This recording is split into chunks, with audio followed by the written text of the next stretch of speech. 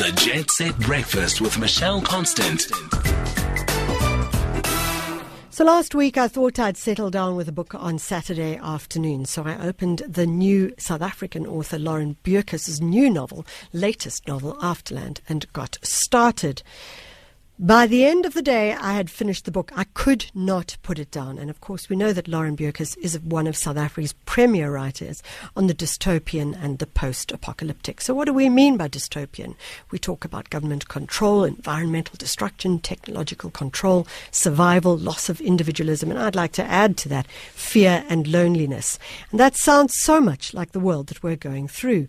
On the line with us, we have Lauren Beukes. Thank you so much for joining us, Lauren. Thanks so much, Michelle. So, Lauren, we read your book Afterland, and your books are always close to the real, and I suppose that's what makes for a good dystopian writing. And I'm thinking of Zoo City, also Shining Girls.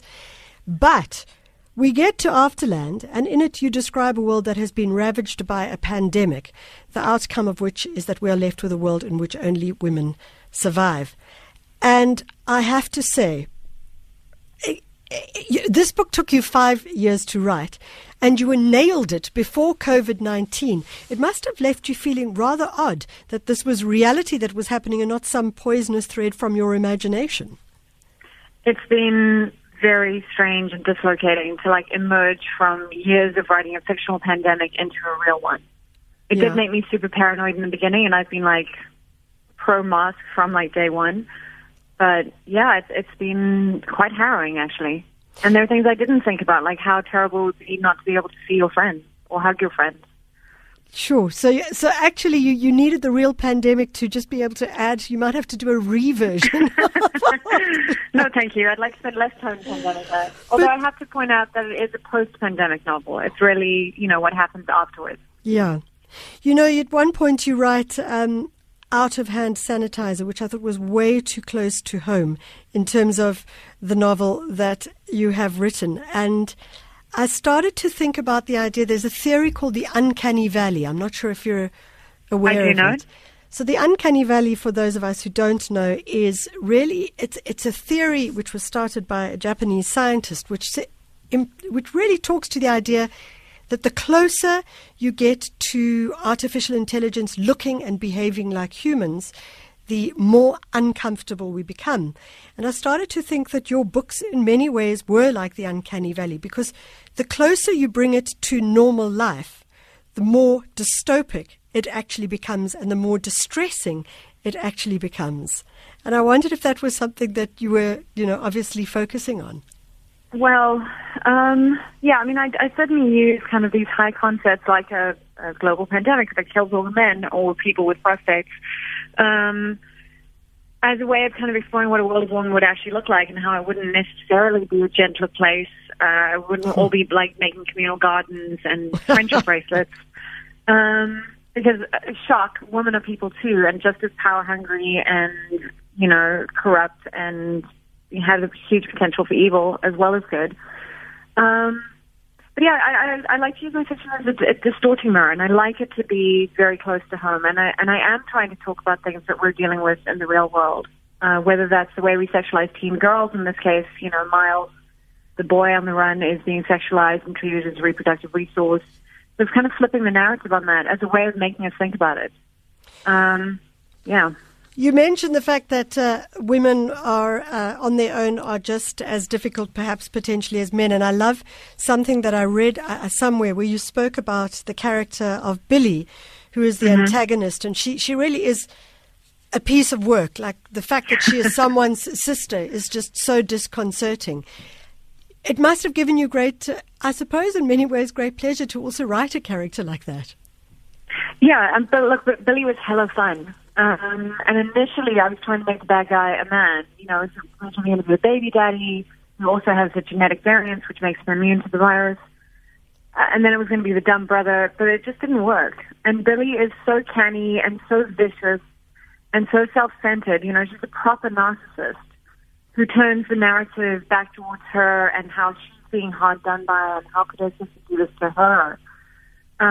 But she was very fun to write. I think it was really fun just to be so certain Billy lives in this world of certainty where everyone is like out to get her and being awful to her, and doesn't have to consider the moral complexities. And you know what? That was quite liberating to her. I think we'd all be liberated by that as well. I know. So let's just of ignorance and stupidity. Yeah, exactly.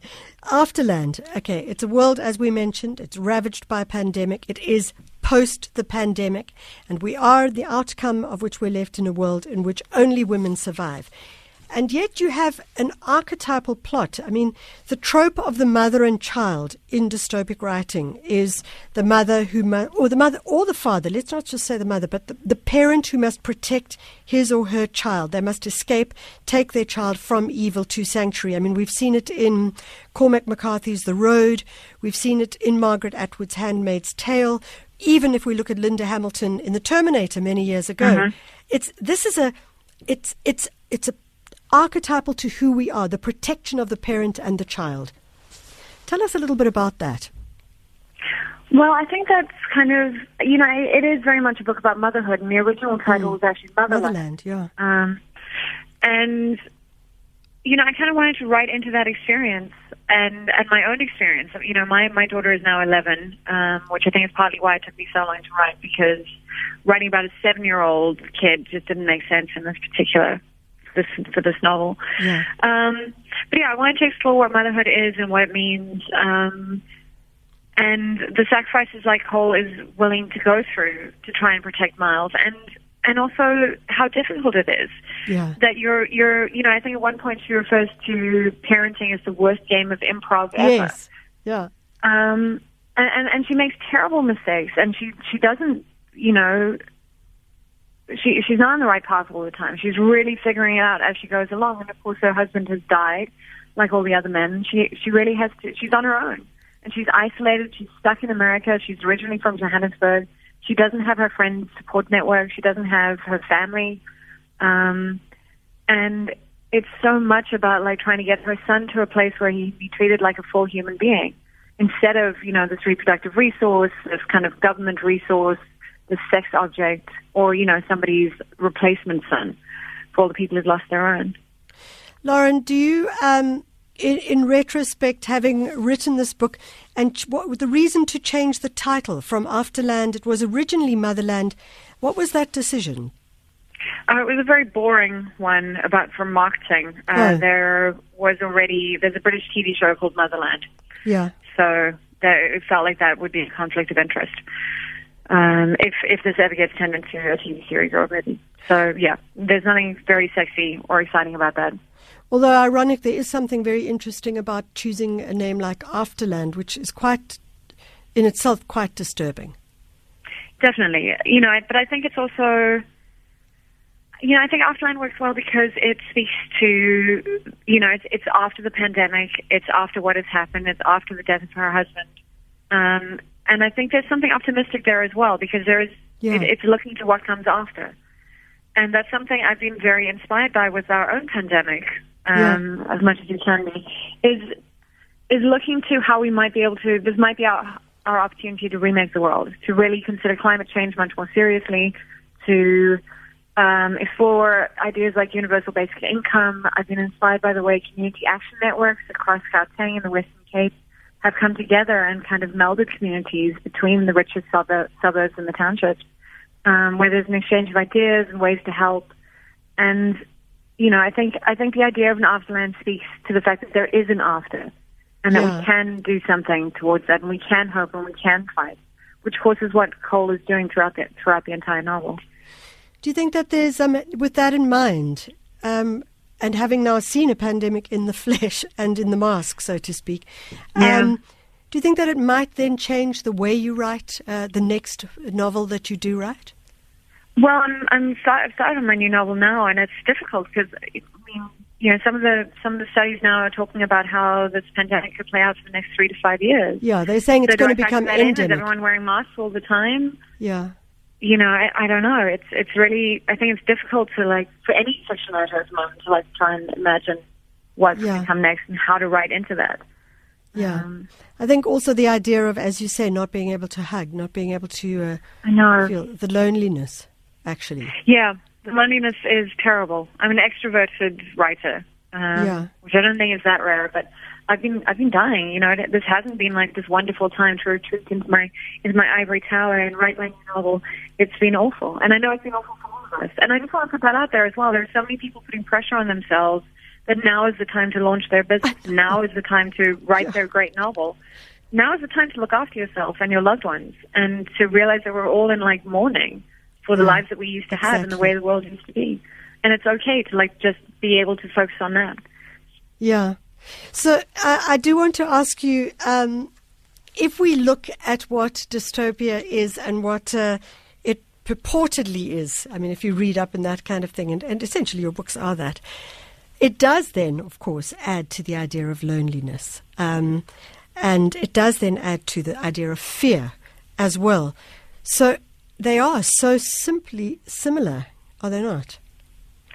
I think so, but I think that's also, I don't think of my novels as being dystopic. I think they're very centered on the real world, which might mean that, that's my view of the real world. But we do live in an incredibly unequal society in South Africa and globally. Yeah. And, I think that the level of pain and suffering in the world right now is dystopian. The fact that Kanye West is running for president is certainly not something that I would have thought of to put in my book. And that's just wild and dystopian. But I think, I think that's what I try to do with my books as well, is that it's about the humanity in those extreme circumstances. It's about the warmth, it's about love, it's about having hope. And even though some of the characters are cynical and have this biting wit, I think there's a lot of humor, and there's a lot of kind of humanism and optimism in my work as well, I'd like to think. I also like the fact that, and you talk about the humanism, is that you're able to create really different identities by the fact that you write from different protagonists' point of view. So you write from the young boy, Miles's perception, but he's also called Mila because he's having to pretend to be a girl in a world where men and boys are, I don't want to say jailed, but like in many ways they just studied and they become science objects. You write about his mother's point of view, from his mother's point of view, Cole. And brilliantly you write from her sister, Billy's point of view as well, which is a completely different point of view again. And it does add a warmth and a humanity. So you've nailed that, actually. Thank you. Yeah. Thank you. Lauren, I asked our producer to ask you to read a little section from the book. Yeah, I'm going to skip the airport scene where everyone's run out of hand sanitizer. But I'll pick up from where, because, I think that's just too close to home. But it's from chapter 5, Wicked Thing. Cole knows they should have been further along by now. But paranoia will slow you down when you're avoiding the highways and the possibility of police checkpoints. Dogs can sniff out gender. Cops get annoyed when you can't show them proper ID. There's probably an APB out on them. Murderer, drug smuggler, boy trafficker, wanted felon. Bad mother. Bad mother is the worst thing you can possibly be. That's it. Beautiful. Lauren Beukes, I want to say thank you for keeping me completely obsessed last Saturday afternoon. I thought I'll just read a few lines and then go and do other things. And I could not put it down. So thank you very much for that. It was a wonderful read. Thanks so much, Michelle. Lauren Beukes, she's an award-winning, internationally best-selling South African author. We know her book for The Shining Girls, also Zoo City, and now, of course, Afterland, which is all about post-pandemic. It's a world where men have died from the pandemic, and a mother and her child must escape a series of villains, if one wants to call them that. Simply wonderful reading. Look it up. Go get it. You can find it at Exclusive Books. You can find it at other bookshops as well. And if you feel like something to read, I mean, there are moments where you feel like, oh, because it feels so close to home. But it really is a great read.